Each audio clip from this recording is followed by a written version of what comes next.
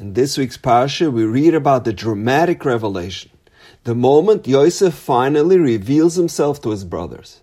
And he says those immortal words, Ani Yosef. And after 13 years, the first thing he asks his brothers is, Ha'oid Avichai, is my father still alive? And this is strange.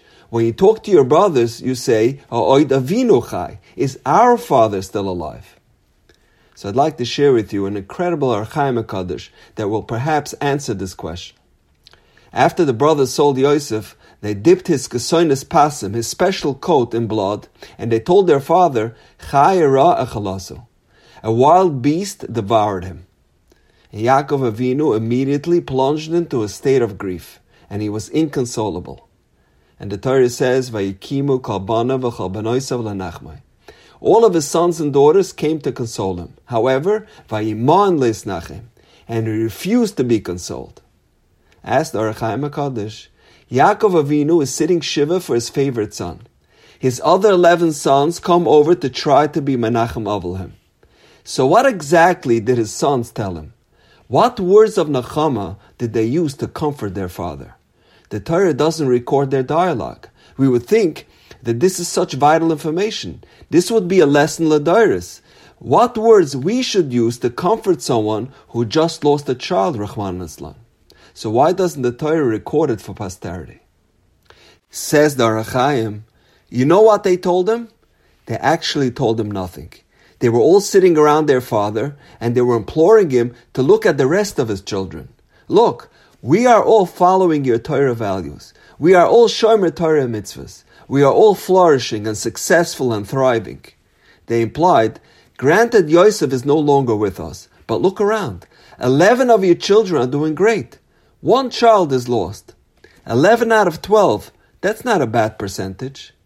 But Vayiman leisnachem, Yaakov would not hear of it. They say in business, you're only as strong as your weakest link. As a parent, you're only as happy as your least happy child. Even 11 does not compensate for 1. Now when Yosef is reunited with his brothers, he tells them, Ha'oid avichai, singular. Yosef was implying, just like I only have 1 father, in our father's mind, each child is like a ben yachid. From our father's perspective, every one of us is like an only child. So Yosef said, Ha'oid avichai, he is my personal father, because it doesn't matter how many children parents have. Each and every child is special and unique in their eyes and can never be replaced. Likewise, our Father in heaven loves every one of his children as if they were his only child.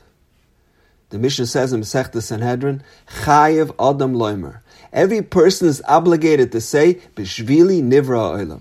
The world was created for me. The Mishnah uses the term Chayev. This is not discretionary, it's an obligation. Just like you must say Shema and keep Shabbos, Chayev. When you wake up in the morning, look in the mirror and say, Bishvili Nivra Olam. The world was created for me. Open the shades, gaze at the sunrise, take a moment to reflect. Hashem brought up the sun just for me. This beautiful world with all of its trees and mountains, luminaries, planets and galaxies, all for me. So how can I not go to my shir this morning? Hashem is waiting for my Torah. How can I not pick up a siddur and daven? Hashem is waiting to hear from me. He's waiting for my mitzvahs. How can I not go to Minyan today? Hashem is yearning for my Aman Yehei Shmei Rabbah. He's eager to hear my Shemaina Esrei. Bishvili Nivra Olam. It is worthwhile for Hashem to sustain the entire world just to serve me.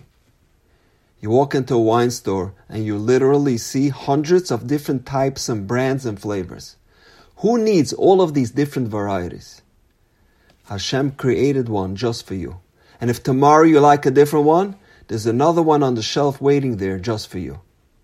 You go online and you search for a pillow, and there are over 100,000 results. Hashem decided to create 100,000 different types so that you can find one that is most comfortable for you. The Gemara says, Kol ma'abad nefesh achas mi'Yisrael, ki'ilu ibad oilam mali. Every Jew is an entire universe.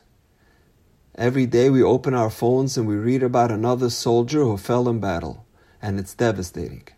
Our heart breaks for another world that was lost, and it's hard for us to go on with our day.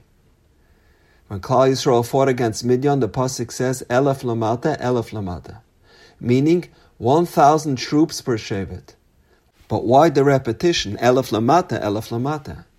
So the Medrash explains that for every soldier on the front lines, there was a corresponding soldier who stayed home and davened for their safety.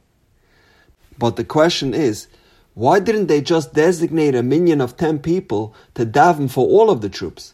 Why was 1,000 necessary? And perhaps, as Yosef HaTzadik taught us, ha'oid avichai. Every person is unique. Every child is an only child. Every soldier is a universe. So we dedicate someone exclusively to daven for him. And now, we know. Have a wonderful day.